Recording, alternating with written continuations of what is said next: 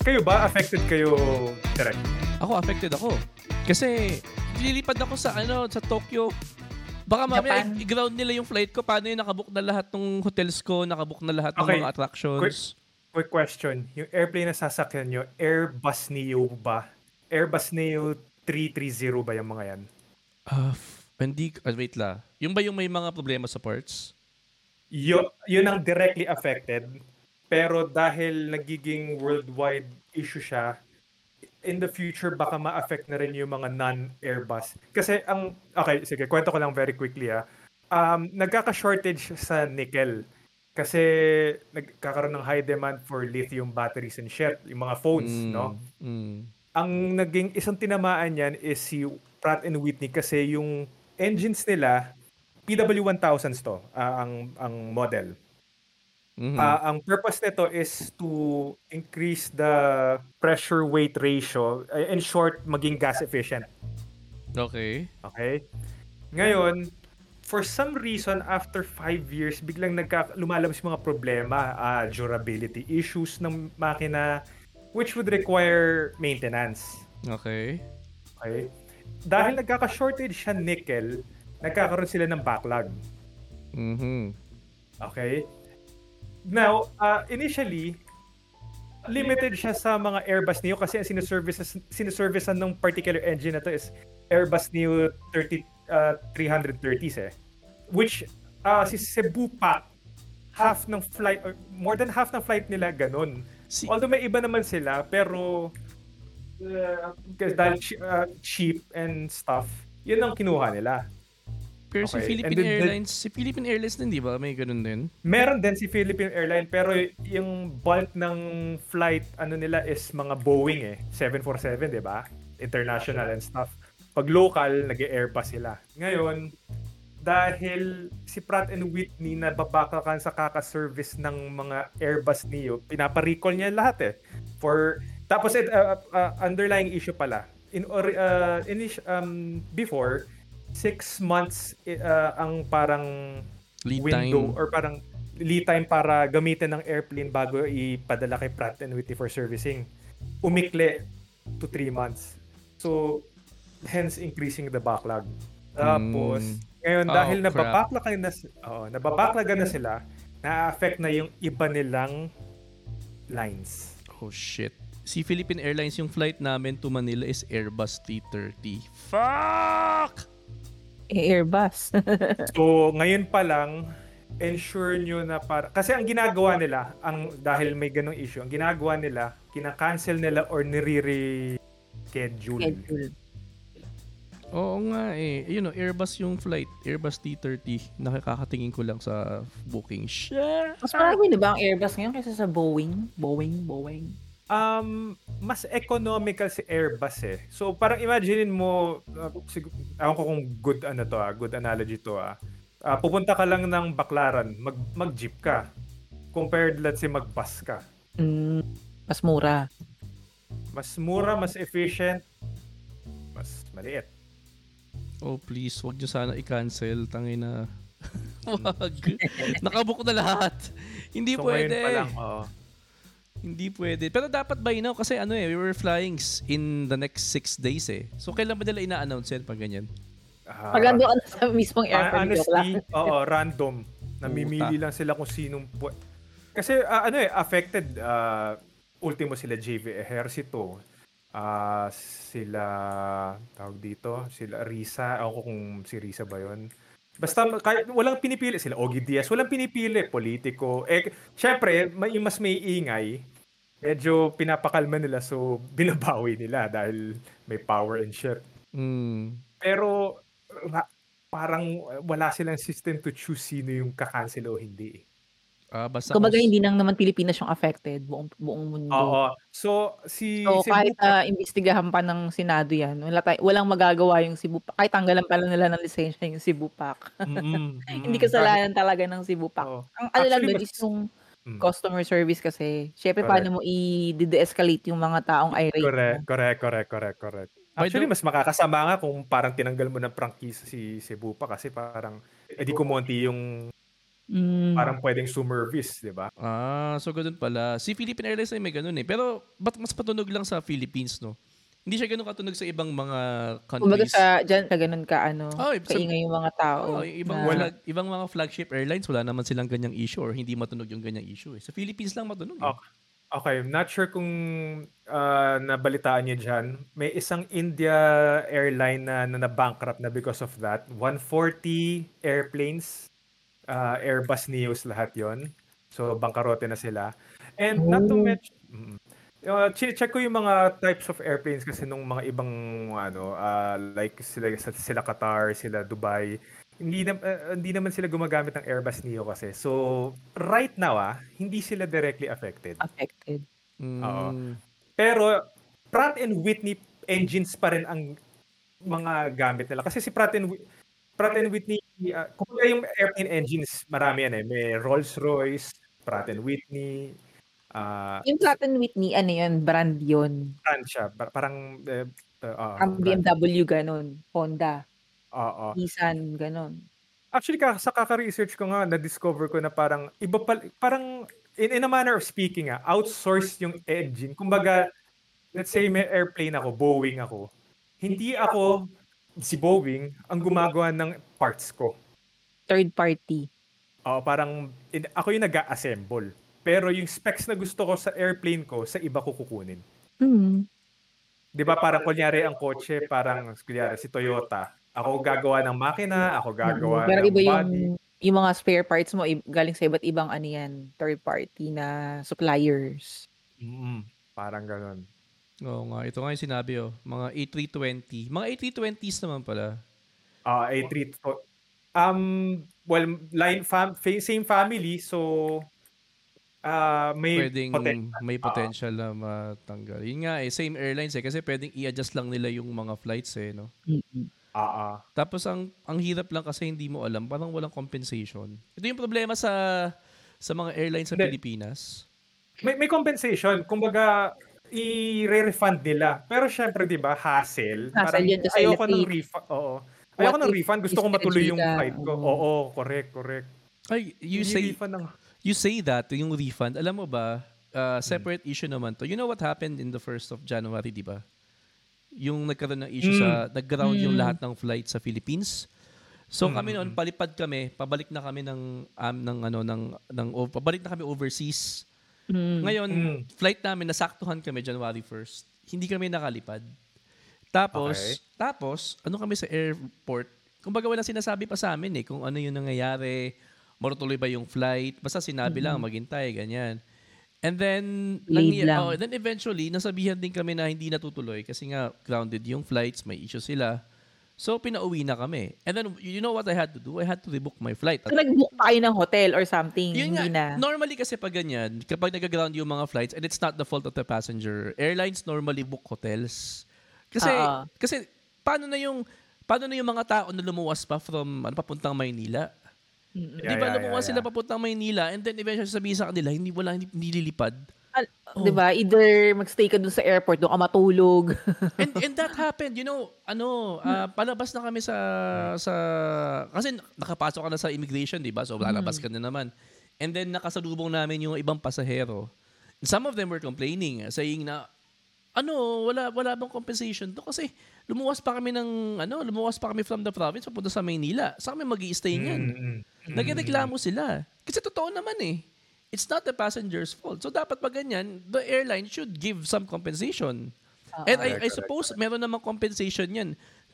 I think nung nag-sign ng agreement between PAL and the airport, if there are any disruptions or na hindi kasalanan ni airline, 'di ba? Pwede may compensation 'yan Unless siguro sinabi ng airport na force majeure.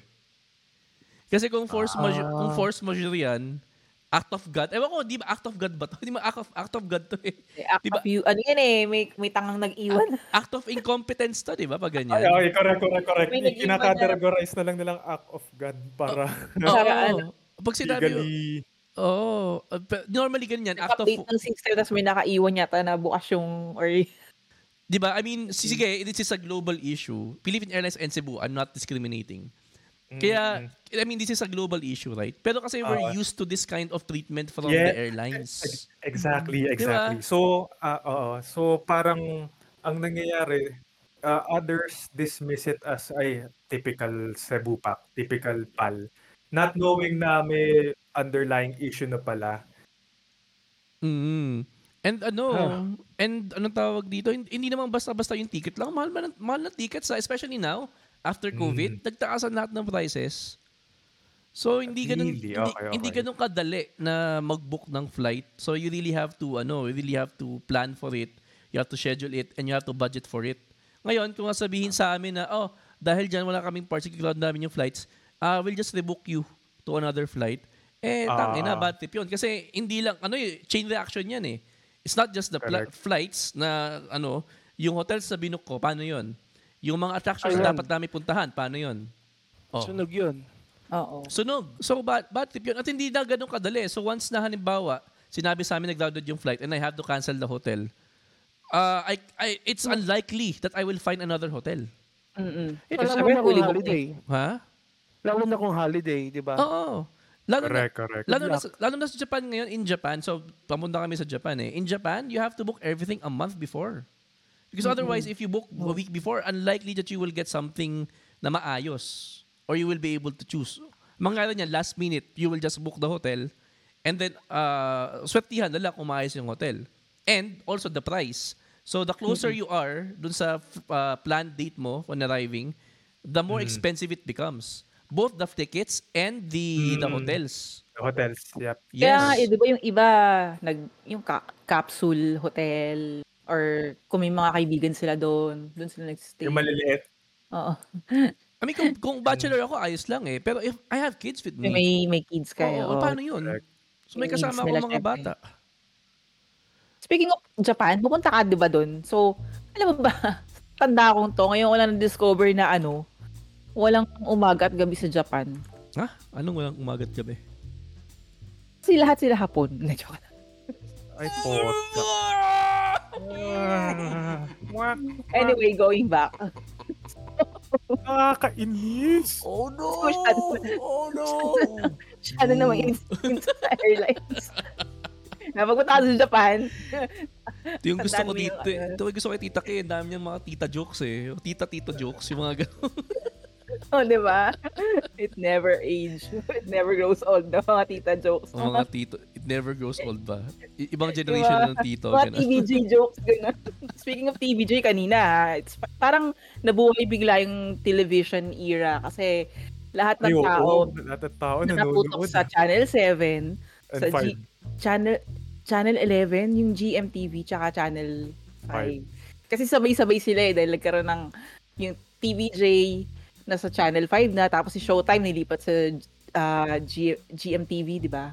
Parang Channel 11, gano'n. Tapos yung Eat Bulagana na nasa Channel 7 pa din. So, kaya nagko-comparean sila. Ang dami ko nakitang post sa Facebook na may naka-open ng laptop, may naka-open na computer, may naka-open na cellphone, tapos naka-tune in sa iba't ibang station. Tinitingnan nila kung sino yung may maraming views. Streaming online. So sino yung marami? Sino na naig? TVJ 300k plus eh. Nakita ko kanina. Ang dami rin kasi nag-ibang talaga. Yung Eat Bulaga 7k, ganun. Oo. Siya yung lowest. Tapos parang so-and-so si Showtime. Kasi si Showtime, hindi naman nagbago ng platform eh. Nag-iba lang ng channel, ng studio or bahay. So ilan si Showtime? Parang sa middle siya eh. Parang 100 something. Tapos si TVJ. Kasi syempre kailangan mo abangan kung ano yung title. Ano yung title ng TVJ, ng bagong show nila. Parang, so yun kanina, nakakatawa. Parang, di ba, nabuhay ulit bigla yung television, So ano yung title ng bago nilang show? Eat. Eat. E80 lang. Oh. Eat? E80 lang? Eat? Oo, Eat. Eat! Later. May Soon. there's something wrong. Eat si Pennywise. Sa Eat. And then may mali eh. Di ka kasi sanay ka palagi, eat, bulaga. May bulaga na dulo. So, eat! Wala. Wala kasi eat lang talaga. Ganun lang. Sabihin nila eat. Oh. Kasi ano pa may issue po with copyright Oo. so hindi pa nila So, ang nakakatuwa lang talaga kasi makikita mo yung mga tao nakaabang. Hindi kahit nga kanina surprisingly pagising ko kanina nga mga 11:45 paglabas ko, nanonood yung mother-in-law ko ng TV. Naka-tune in sa Dabar Cats.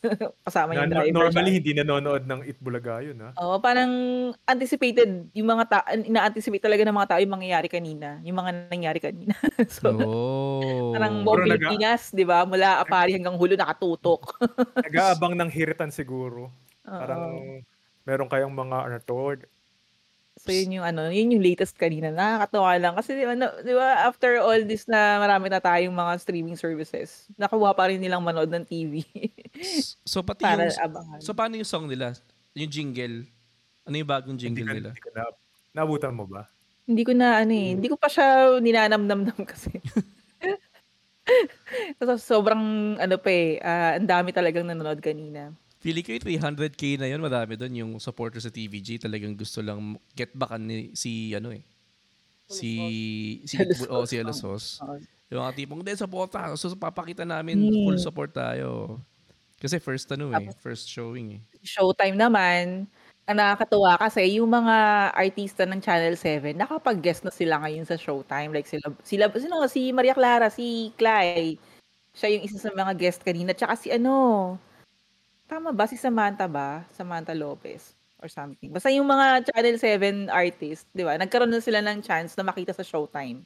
Which is before, hindi yun mangyayari because of the network war. Pero ngayon, parang nagsanib puwersa sila. Nakakatuwa lang. Uso pa ba ngayon yung ganito? Kasi dati, alala nyo, pag nanonood tayo ng TV ng ganyan, kasi kasabayan it's either, anong tawag dito, Apo yata, tama ba? Apo Hiking Society. Apo, yung ano yung afternoon show nila. Sa linggo na po sila. Isang linggo na po sila ba yun? Tsaka Itbulaga. So, ang ginagawa namin, Itbulaga talaga. So, kapag nag-commercial si Itbulaga, tune in sa Channel 2. Lilipat ka. Lilipat Channel 2. Kasi commercial so lilipat ka doon. Ganun din ba to? Pareho lang? Applicable pa ba yan? Yeah, ginagawa pa rin siya. Pero kasi minsan, like for example, kasi yung iba sa YouTube nanonood. So, ang hirap di ba, ika-type mo pa. Pwede ka na rin mag-multiple window, di ba? Tapos multiple window ka na lang. Okay. Ikaw dati, ililipat mo talaga yung channel. Yun. Kasi ganun yung technique dati. Kasi ayaw mo mabato sa commercial, so lilipat ka sa iba. Oo. Lalo pag may inaabangan ka doon sa kabilang show, di ba? Ano ba? Tapos pag nawili ka doon sa isa, tapos nakalimutan mo, ay shit! May inaabangan ko pala. Miss out ka to. Sabi nga nila kanina, parang yung mga comment, ang daming nanonood sa TVJ, di ba? Paano pa kaya kung ibalik nila yung Aldab? Oh my God. Remake, tingin mo? Parang lang. Maaari. May palag pa. Totoo naman talaga yung sentiment.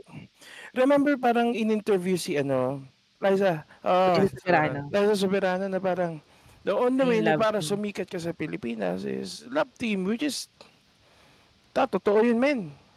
Diba? O yung Aldab. Alden was nothing before Aldab. Diba? He was no one before Aldab. Yeah, si Main naman, with or without Itbulaga, buhay yan. Hindi, kasi nag-ano siya nun parang dub smash. Dub smash. Yeah. And then before pa yung dub, kahit hindi mo na yun yung dub smash na yun above middle class talaga siya to begin with. Ano mo yun? Maraming tune in nun Yeah. Oo. Kasi yung chemistry something new kasi yung platform na ginawa nila, yung hindi kayo magkikita. First time na nagkaroon ng love team na hindi nagkita, 'di ba, in person. So inaabangan nila inaabangan nila kung paano magkikita, tapos nagkaroon ng storya, 'di ba? Kasi ang umpisa noon si Yaya Dab lang. Parang wala pang Aldab. Parang nagkaroon lang parang nagkaroon ng skit na na may yaya, tapos may lola, tapos may mga bodyguards, gano'n. Tapos biglang nagkaroon ng dalawang screen, tapos pinakita yung mukha ng lalaki, tapos yung babae, tapos parang nagka-crush, na-in-love. Na-in-love. Siyempre, kinilig yung mga tao, diba? Kasi Kasi pogi si Alden, tapos underdog lady si Yaya Maine. Dab. Kasi diba lagi siyang inaapi ni Lola ni Dora. So, yung ganung typical na lasang pang Pinoy. Pang Pinoy. Mahilig tayo dyan, kaya sumikat din si Sir Chief, yung series niya. Ganyan din yun, di ba? Mahirap na ilove yung mayaman sa mahirap, diba? Cinderella story, ganyan. So, same with Yaya Dab. Pero Yaya, nagka-crush sa kanya yung isang lalaki, diba? Parang Prince Charming. So, pero hindi na bago yung pagkagusto yung amo dun sa Yaya niya. Kaya nga may kantang Mahal Ko Si Yaya eh. Ha? Ano yun? Search nyo.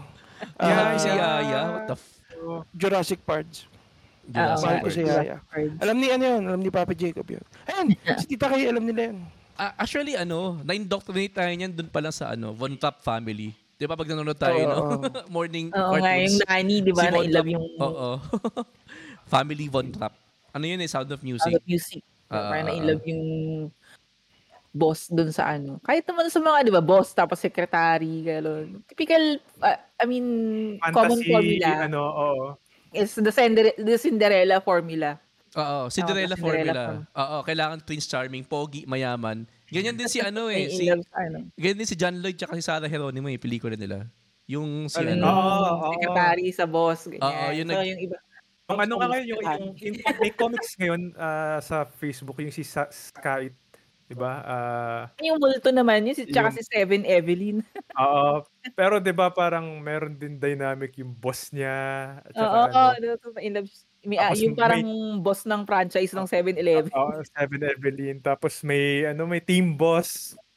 Team boss at saka team multo. Team multo. Pero kasi it caters It caters to what? Caters to? It caters to, kasi syempre most of us are workers.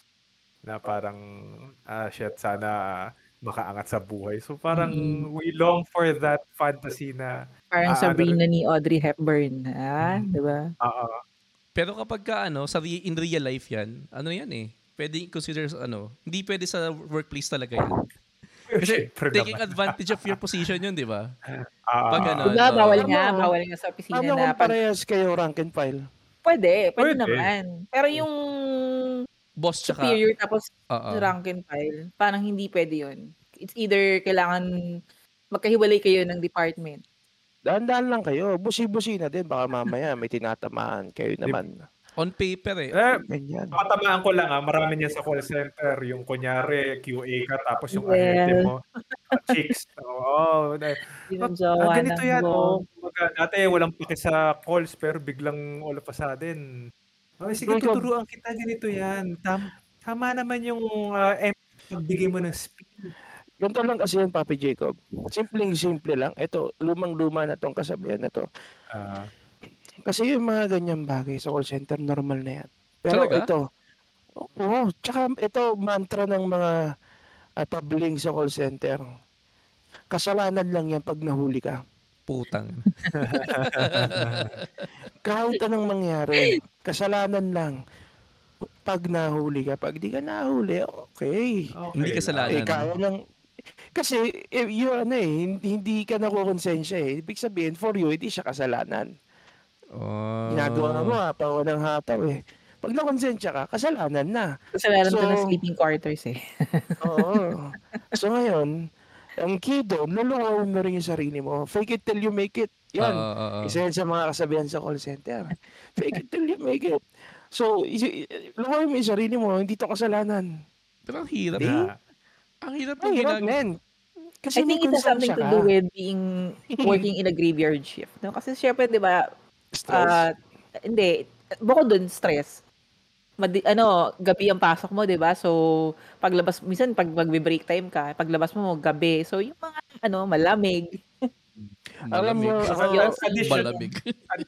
additional layer lang is that, kumbaga, ito matagal na study na to, na parang yung proximity, sila yung palagi mong nakakasama, nakikita. Siyempre, to some extent, magkakadevelopan yan.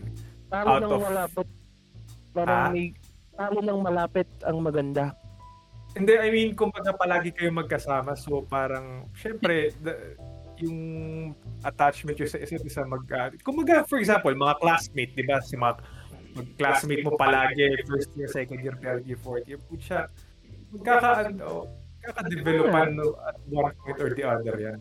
Pero totoo yun eh. Kasi kami, halimbawa yung wife ko, doon kami nakita sa workplace eh. Ito, hindi na tayo lalo, may kukunto lang ako sa inyo. Ito, record ko ngayon. Yung sinasabi ni Jake proximity, tsaka yung sinasabi ko nga na talo ng malapit ang maganda. Yun lang din naman yun. Meron siya nililigawan. Pinupuso niya talaga, pinuporma niya lahat. Ligaw talaga tunay. And then, merong babae na nakikitulog sa kanila na nagustuhan din siya.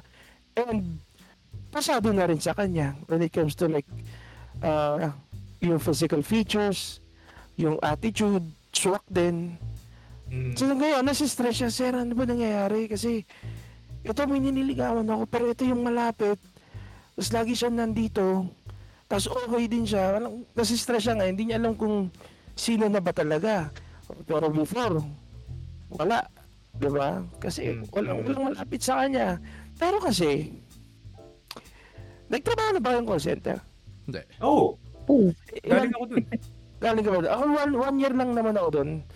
Pero, mapansin ko talaga, iba eh.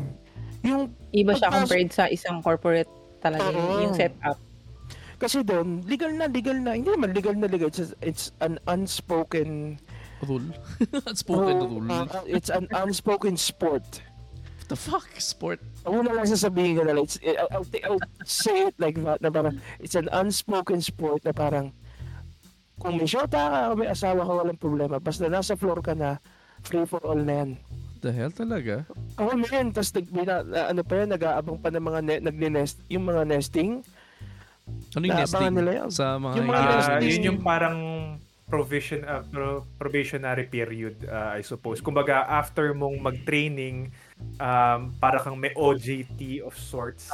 Para maging, para ma-ingrain ka na sa type of work na gagawin mo. Pero you're doing real work na, pero you're still being training. monitored. Yeah. Di ba ano yun? Yeah. Go ahead. Di ba ano yan? Ang parang hirap nun kasi syempre di ba? I mean, how do you cheat?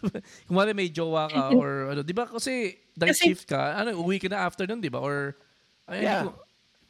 kasi pag like what Audits Jacob mentioned earlier, pag malalapit talaga kayo, like for example sa isang team, di ba? May uso dyan na team breakfast, team lunch. Yes. Kakain kayo together. As in, buong team, magkakasama kayo, kakain kayo sa isang kainan or something, or ganyan. Or team building. Diba? So, kayo yung magkakasama. And imagine, ang rest day nyo is like, isang araw lang or 2 araw lang. And even on holidays, diba? Minsan may pasok ang mga call center. So, yung mga, let's say, pamilyadong tao, mas nakakasama pa nila yung mga ka-teammates nila, yung mga ka-office mates nila, kaysa sa pamilya nila kasi nga nasa work sila. And again, what I've said earlier, lalo na pag madaling araw ang shift mo. Yung iba dyan, di ba, nakakumot pa habang nagko-calls or may unan pa. So yung parang nasa bahay, so yung comfortability ng situation mo, tapos may katabi ka lang dyan na let's say opposite sex. Wala nang yan eh. Hindi mo na makikita na, pag-uwi ko, may pala ako, pamilyado pala akong tao. Kasi kayo talaga yung magkakasama. Let's say, bababa kayo ng building para mag-yossi. Yun ang dyan eh. Yung pinaka-culprit dyan, yung nag-yossi kayo together. Kasama kayo. Ang dyan, parking lot. Madilim, di ba? Parking lot. Kasi madaling araw, graveyard. Tapos to seal the deal, team building. Oh, shit. Sa Antipolo o kaya sa building ang hindi katulad kasi di ba walang ganyan sa isang corporate world. Hindi kayo palagi nagki-team building. Usually mga year-ender lang yan, di ba? Yearly lang yan. Hindi siya yung tipong next month Puerto Galera tayo. Ganun na. Hindi ganun sa corporate world. Kasi nanggaling din ako sa corporate world eh. And usually pag nasa isang corporate world ka, ang mga katrabaho mo dyan either 20 years na sa service. So, mga oldies na. dito kasi halo-halo yung ages pag sa BPO talaga. Tas May every newly month bago grad. yung ano. So baka kaya team building palagi. Mismong yung mga supervisor o yung mga higher ups, sila mismo meron din silang mga alam mo yun? Yeah. So yun yung ginagawa nila. Sige, Mismo yun. team building tayo every month para Costume. makama ko naman Mismo. tong bata ko ganyan. Costume. Mismo yun. Kasi Now ako, you nung know. Usually, yan, yung tipong yung mga hot spring sa mga Laguna, di ba? Puta. May video okay, tapos paglalasing na, Tama. may aakit na ng kwarto, tapos yun na. Hindi ba magtataka yung mga asawa mo niya? Kuwari, may asawa ka, sabi mo, ay, Han, mag-team building kami next month. Mahirap questionin yun kasi work-related. Oo. Tsaka minsan sasabihin mo yan, siya compulsory, hindi siya voluntary. Hindi. Nasabihin ng asawa mo, tangina ka, ikaw yung nagde-decide kung magti-team building Ganon. Ikaw pala yung boss. Pwede naman niya sabihin, mandato sa amin na mag-team building. Anong gagawin ko? I'm just implementing. Ito, handbook ko, handbook. Diba?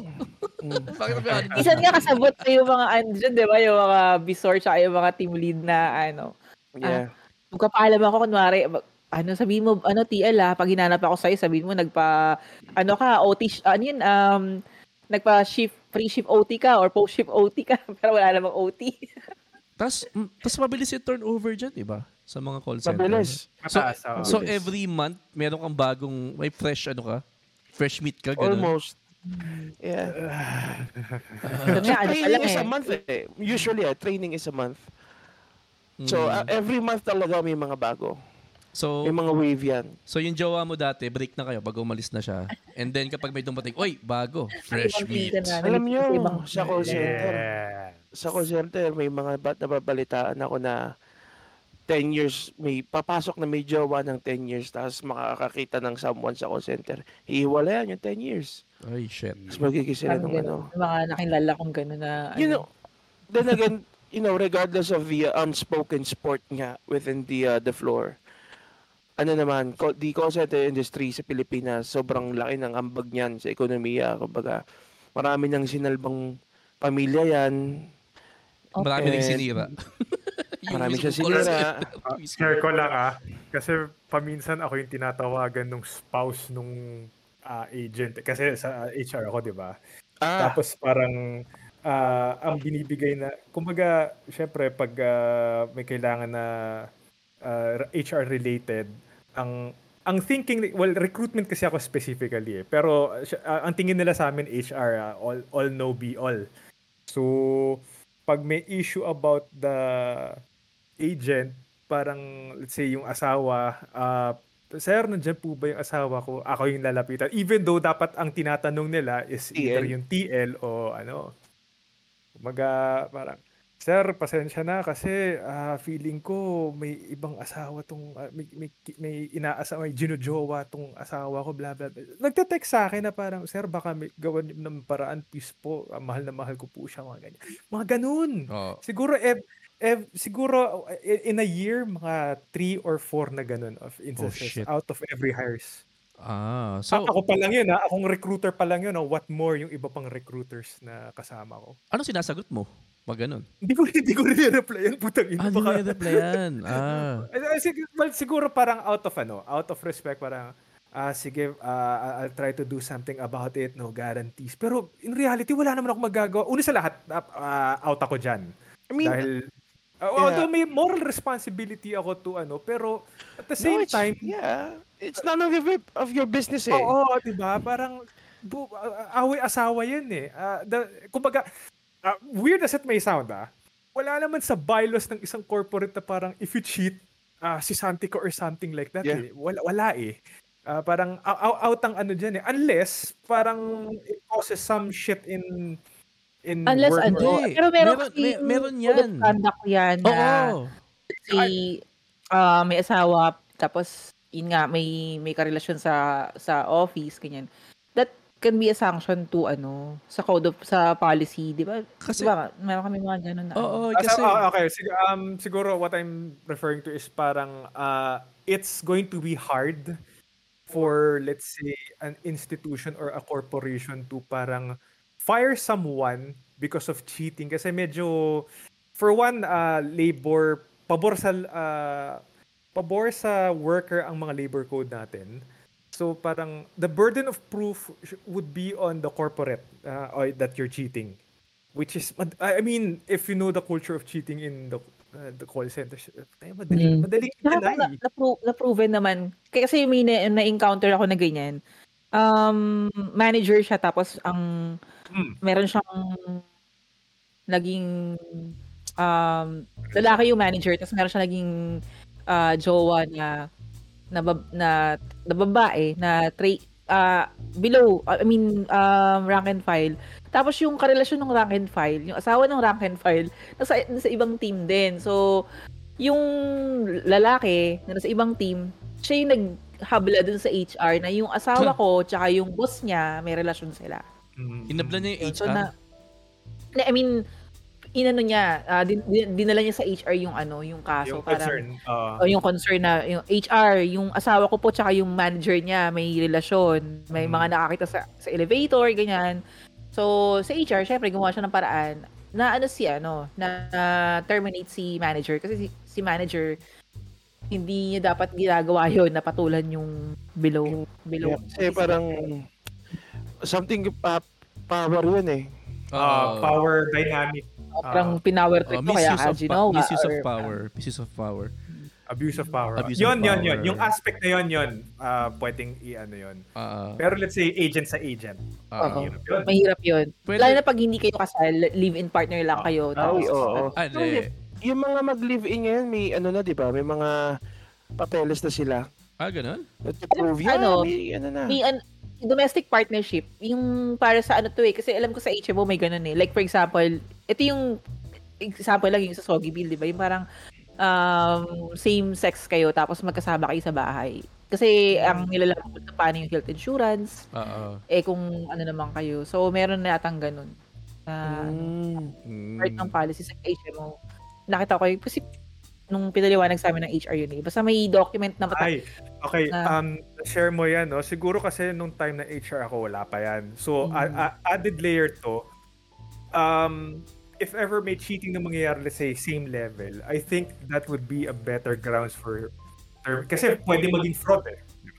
Di fraud, I think criminal act. Kasi di ba sa Philippines adultery is criminal yun. So, once na isunong asawa niya yung husband niya, and then ma-prove sa court na, totoo, nag-cheat ka talaga, adultery. Ngayon, itutulpo niya na. Tulpo na lang, no, para mabilis. Action agad pag tulpo eh. Anyway, can you guys, give me, each of you, give me at least 3 songs of Taylor Swift. Name me 3 songs of Taylor Swift. Trouble. Ay ka muna, Jacob. Short Skirt. Hindi ko alam yung title ng kanta. Alam ko lang yung... Love Story ba yun?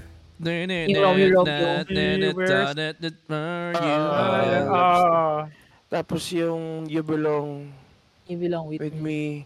Tsaka yung If I Knew You Were Trouble.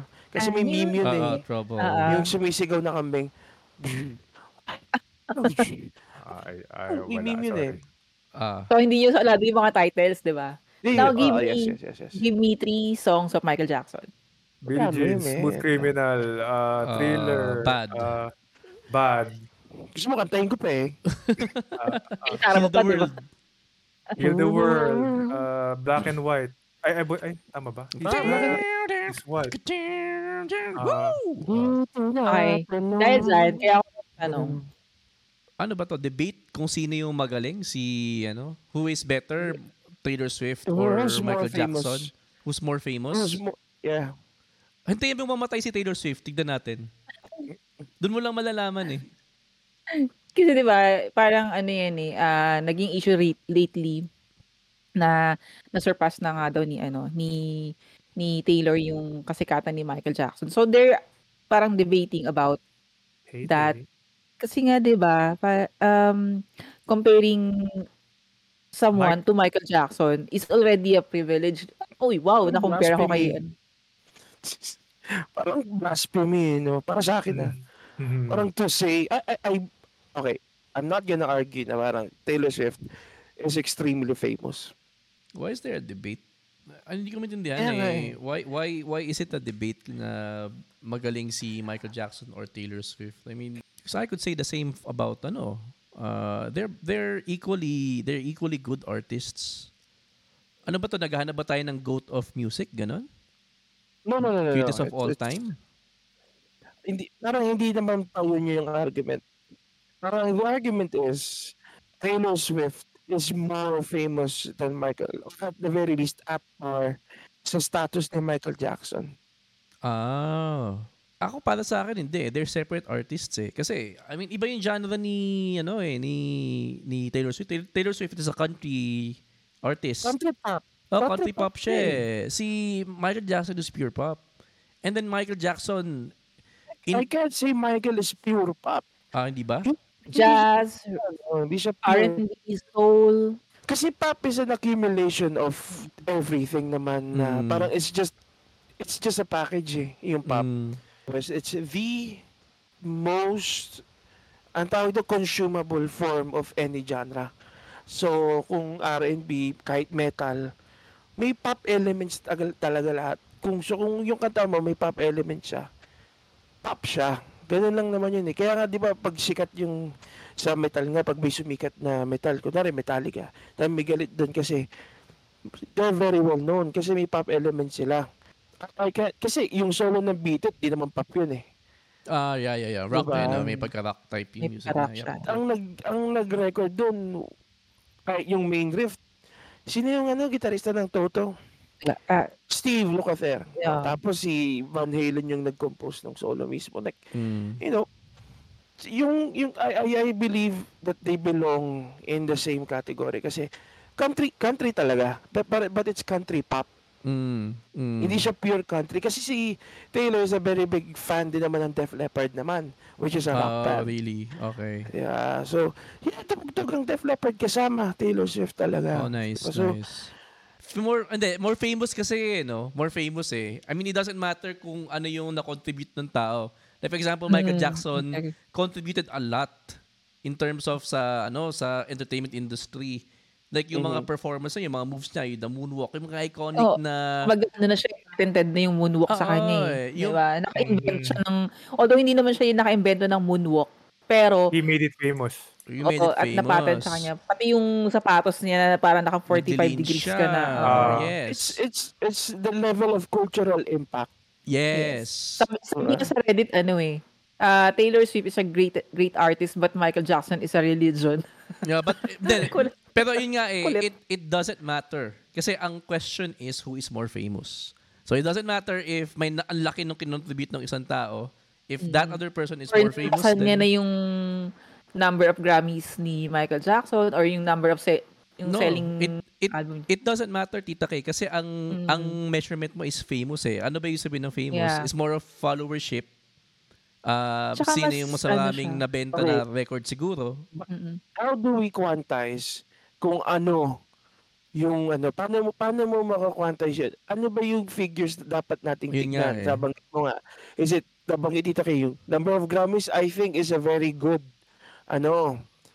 metric. Diba? Rubric. Yung Grammys, nabanggit mo rin yung record sales and whatnot. Yes. Diba? Yung total gross income ba nila every concert. Medyo mahirap yun kasi may inflation. Kasi iba yung figures before sa figures now and whatnot. Siyempre, alam nyo naman yun. It's very hard to quantize. Pero if kasi tayo yung tatanungin, as we grew sa era ni Michael, diba? And then, nung pa-start na tong kay Taylor Swift, kasi yung kay Taylor Swift kasi nung pa-start na siya and then hanggang ngayon, I believe talagang sikat siya. Like, she's very famous and mabait din naman siya, like with the interviews and whatnot. Hindi lang sa boyfriend. Crazy lang siya pagkasama ka jowa niya. Hindi, when it comes to partners naman kasi, we just don't know kung sino talaga yung may mali. Diba? Kasi pag nawin na mapalitaan ako si Taylor bago na naman yung boyfriend, walang details na parang may nag-cheat pa. Oo, kung Wala bakit sila walang reason or walang Yeah. No, walang news about. I just think he's crazy, dude. Kasi hindi siya makapag-hold ng relationship eh. How come? How come Yeah. ang dami mong boyfriends? Regardless of his or her personal relationship, si Michael nga hindi mo na rin maintindihan yung personal relationships niya. Yung mga Diba? scandals pa. Correct. Diba? If we're gonna shut down Taylor Swift because of her, dating antics, pati si Michael din. Pati sila walang anak ni Mas Lisa nalala pa Marie. kayo kay Michael Diba yung Jackson, if ever. controversies ni Michael Jackson is Global, pedophilia, grooming. medyo mas matindi yun, di ba? Pero, if we're just gonna focus yung cultural impact plus yung famousness nila, if we're gonna think about, kasi ang maganda niyan, we should really dig in on actual figures or actual historical, hindi naman actual events, kasi may may rose tinted glass tayo, or rather rose colored glasses tayo when we think about Michael Jackson. Maaari naisip natin na yung concert niya na ganito, na ganyan, iba yung ganito ba karaming tao, ganito yung reaction ng tao. Maaari yun din ang reaction ng mga Taylor Swift fans. Pero kasi nakaka-amaze kasi kapag di ba yung tatayo pa lang si Michael Jackson, may hinihimatay na. Yung sinend yung video is actually yung stitch nung the dude who really made the first video na parang Taylor Swift is Michael Jackson famous. But again, in my invalid and inexcusable opinion, I don't think na si Taylor Swift is Michael Jackson famous. I can say that she's going there. No, but if you're talking about record sales and Grammys ganyan, kung nalagpasan na ni Taylor si Michael Jackson, then maybe yes. Then my opinion might, kaya nga sabi ko kanina, yung opinion ko is quite possibly invalid. It's just me, di ba? So kaya nga sabi ko kanina, if we should really look into it, dapat may magtingin talaga.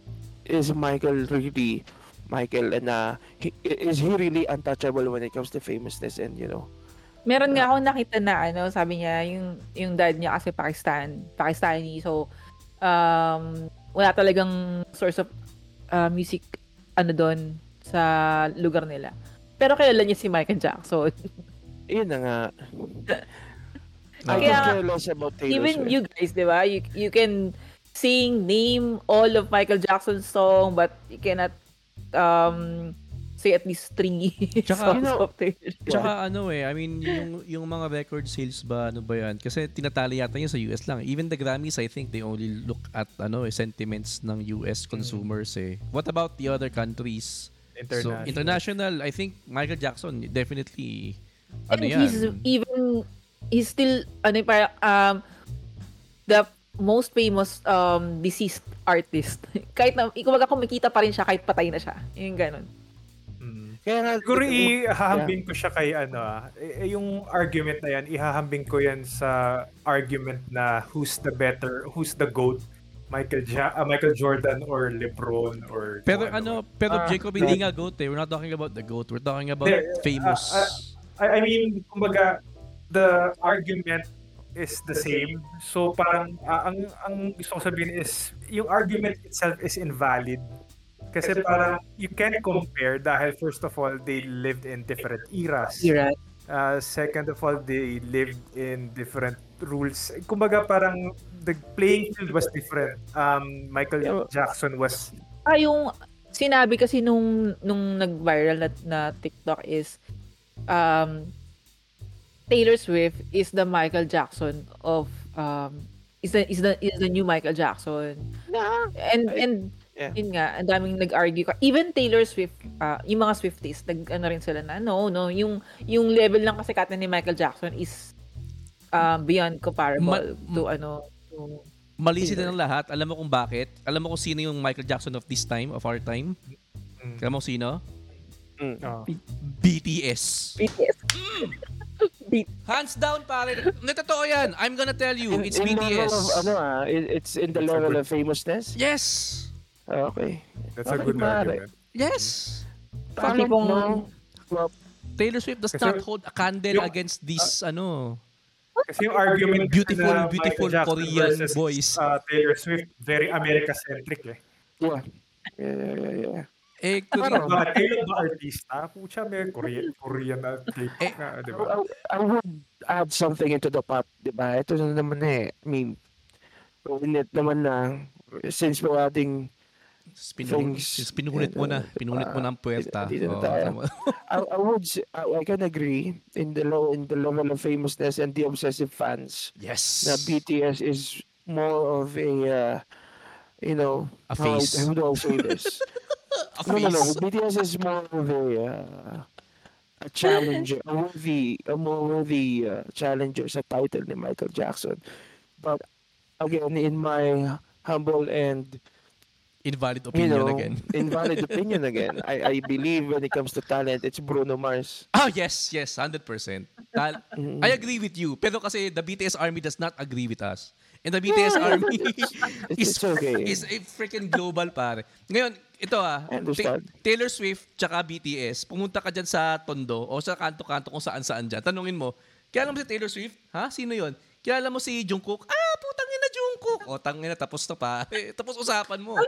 100 million population ng Pilipinas, kilala BTS. For sure, 100%, men. Ito na lang. Bakit hindi na lang kasi mag-bracket muna? Alam mo yung parang NBA championship. Diba? Taylor Swift versus BTS muna para mabigat agad. Wala na, diba? BTS na yun, men. Sure, for sure, BTS yun. But I would side with you. Tama yun. Parang napakagaling na parang worthy challenger talaga to Michael's fame. Kasi, okay, so, kung titignan naman natin them and their cultural impact, I don't think anyone even comes close talaga. To Michael Jackson. No. I don't have. What are you saying, man? BTS, tingin mo sa... Dahil may McDo sila? Dahil may McDo something sila? No, everything Korean, pare. Pumunta ka sa Pilipinas. Lahat ng mga tao mahilig sa Miniso, sa mga lahat ng Korean shit. Ngayon, because of this Korean revolution, okay? Basta ako Sandara Park lang ako, gago. Oh, tsaka tsaka si Nancy, men. Okay na ako doon. Nancy na Momol Land. Tangent lang tayo na, speaking of Korean, may nagbukas ako ng last week na Disney Plus. May nakita akong Korean Ay, panoorin mo yun. Show, Revenant. Ay, nakwento mo na yan. Nakwento ko na. Ay, panoorin yung panoorin yung True Beauty. Mr. George, panoorin nyo ni wife mo yung True Beauty. True Beauty? May beautiful ba na Korean dyan? Ano ba? Maganda yun. Kasi si Chaeyoon yun eh. Ay, puta. si wife lang yung magugustuhan dyan. Ako hindi. Hindi ako manonood. No way. Hindi, pero yun. I mean, if you're just talking about being famous, currently at least, I would say, BTS tops everyone. I'm sorry. Sorry talaga. Wala tayong magagawa eh. Ako, I cannot accept. Ako, hindi ko talaga matanggap, pero wala akong magawa, men. Ako. Yeah, you just have to be pero sa BTS, may hinihimatay ba na lalaki kapag nagko-concert sila? May hinihimatay na lalaki? Compared dun sa concert ni Michael Jackson, ultimo lalaki umiiyak. Kaya bang pasara kaya ba ng BTS na pasara ang isang LA Lakers game dahil nandun siya? Yakang-yaka. Diba?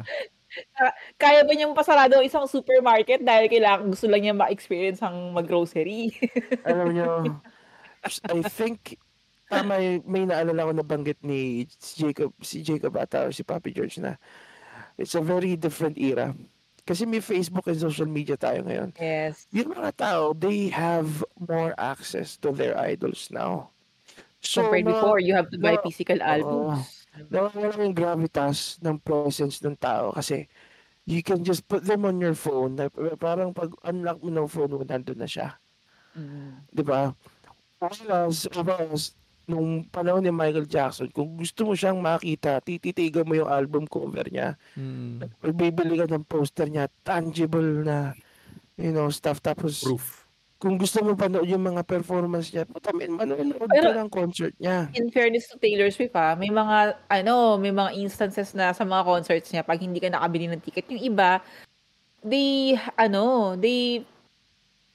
sila sa labas. Nag-aabang sila sa labas just to make sure na nandun, na malapit sila sa concert ni Taylor Swift. Nandun sila sa parking lot kasi naubusan na sila ng ticket. And yung ano nga lang niya, yung itong Eras tour niya, 'di ba, na magkakaroon sila sa Singapore tsaka Japan. Since mahirap makabili ng ticket sa Japan, 22 million ang nag-register sa Singapore pa lang para maka-purchase ka sa ticket. Ngayon, hindi mo pa sigurado yung slot mo kung makakakuha ka doon. 22 million? Wow. Yes. Di ba 5 million lang ang tao sa Singapore? So, imagine that. Imaginein mo yung dami ng taong gusto manood ng concert niya. Kasi let's not take away yung star power and yung credibility and yung napundar ni Taylor Swift. We're not taking away anything from her. She really is a very she deserves an amazingly famous and amazingly talented individual. We're not taking away anything from Taylor Swift here. Ang ano lang talaga kasi is probably kaya nabanggit yung video, kaya naging viral yung video na yun, which because of people like us na who are clearly on Michael's side. Or butthurt. Or butthurt. Kasi nalagpasan si Michael. Fuck, no. Tapos yung mga batang, they're clearly on Taylor Swift's side. And talagang, siguro may case talaga si Taylor Swift. Pero in most people's eyes, and even in some of her fans, they would think na no, blah, blah, blah. But I don't think it's for us to decide. May isa lang na gumawa ng absolute quantized research tapos yan eh. Oo, totoo yan. Pero deep in our hearts naman kasi we all know kung sino talaga yung magaling eh. So, hayaan mo na yung mga kids na yan. Sige, go kids. Have your Taylor Swift shit. Cool. Kaya drink them to the brim. Sige lang, go. Nasa above level na si MJ. Kumagayaan mo na yung BTS versus Taylor Swift. Versus Bruno Mars versus Justin Bieber versus whoever pa, Lady Gaga. pero ako between Taylor Swift tsaka meron akong isa si Ariana Grande, Ako Ariana Grande, di ba? Ari ako, men. Ari. I'm an Ari bitch. I'm an Ariana. What? Yeah, I'm an Ariana fan. Through and through. Ari! Okay, ganun. Okay, tapos. No. I wanna add something sa Ariana. I'm a very new fan of her. I'm a new fan. Kasi, honestly, in the last few years, naririnig ko mga kanya. Sabi ko, ano ba mga lyrics to? Pero ang ganda ng instrumentation. Sabi ko, naiinis lang ako. Sabi ko, yung 34 plus 35. Sabi ko, mga lyrics to? Nakatarantado. Oo. Ang ganda, nakaka-LSS yun Ang problema kasi, ako yung problema doon. Aminin ko sa inyo. Kasi naka-register sa utak ko, Ariana is a very young person. No, she's not. Ito na nga, hindi ko na na-realize, 30 na pala yun. Yes. Oo, hindi tsaka late kasi kaidaran ko pala siya. So sabi ko, di okay lang pala. Yes. So now I'm a fan. Now it makes sense. Now it makes sense. Sabi ko, kaya pala ganun ka-vulgar yung mga mga liriko niya. Yung pala kasi, matanda na siya. Mature roles na. Yes. Mas bata lang kasi. Ang ganda niya kasi yung tignan. Like, she's a fucking eye candy. Hindi ko naman itatanggi. She's a eye candy. Ang ganda ng quality ng boses niya. Ang ganda ng whistle notes niya and everything. Parang Mariah Carey of her era. No! No way, dude. No. That I can get behind. Hindi, when it comes to yung prowess? Kasi nakakapag-whistle din siya. And no, Mariah Carey pa rin ako. Through and through. 90s Mariah Carey still. No one can defeat the Super Saiyan, which is that is the Mariah Carey. And Taylor Swift lang yan Hindi, we're not talking about famous na We're just talking about musical prowess and technicality. Mariah Carey ako, sorry. Mariah is a very good singer. Like, godlike singer talaga si Mariah. Grabe.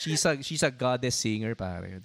Parang Pag napanood nyo kasi yung mga like clips of Ariana doing singing other songs parang on certain shows yung karaoke or whatever.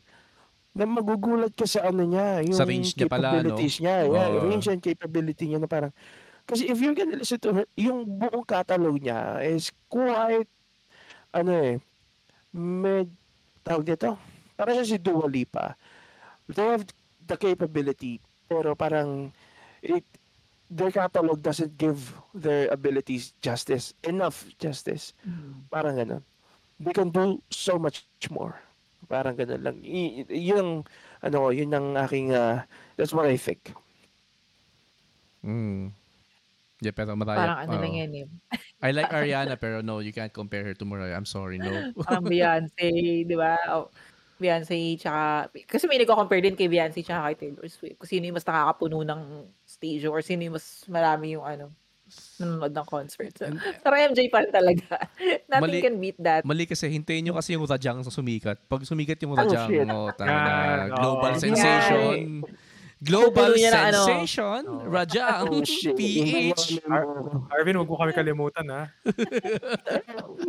Ano kayo makakalimutan? Wala naman mangyayari ganun. Mula Apari hanggang Holo. You're high up. Sana maalala mo rin kami. May gig kami sa 15, Papi George. Sana makapunta ka. Kailan? 15? Wala. Nasa Japan ako noon, men. Hopefully kung hindi mag-land Kung hindi matuloy yung flight niya. Kung hindi mag-land yung plane ko. Saan yan? Pal and Cebu Pac. Sa Santa Ana, Manila. Kasama namin Jurassic Parks tsaka Manila Under Fire. Stream it. Stream mo, dude. Stream mo. So that we can watch it on that habang nasa bullet train kami. Facebook live natin. Kung kaya. I'm not sure. First metal gig. Kasi panay acoustic lang last time eh. Nice. Okay, so that concludes our podcast for today. Abangan nyo kami next time for more kwentuhan about 90s life, insights, and current events that we can relate to 90s experiences. Again, help support the podcast by following us on YouTube, Facebook, TikTok, Twitter, and Instagram. Leave a like and share the link of the podcast to your friends, loved ones, acquaintances, or buy us coffee if you are feeling generous. Check the link in the description to see how. Also, if you would like to join our podcast episodes, feel free to message us in one of our socials and check us out next time for more Batang 90s. Bye! Bye! Bye!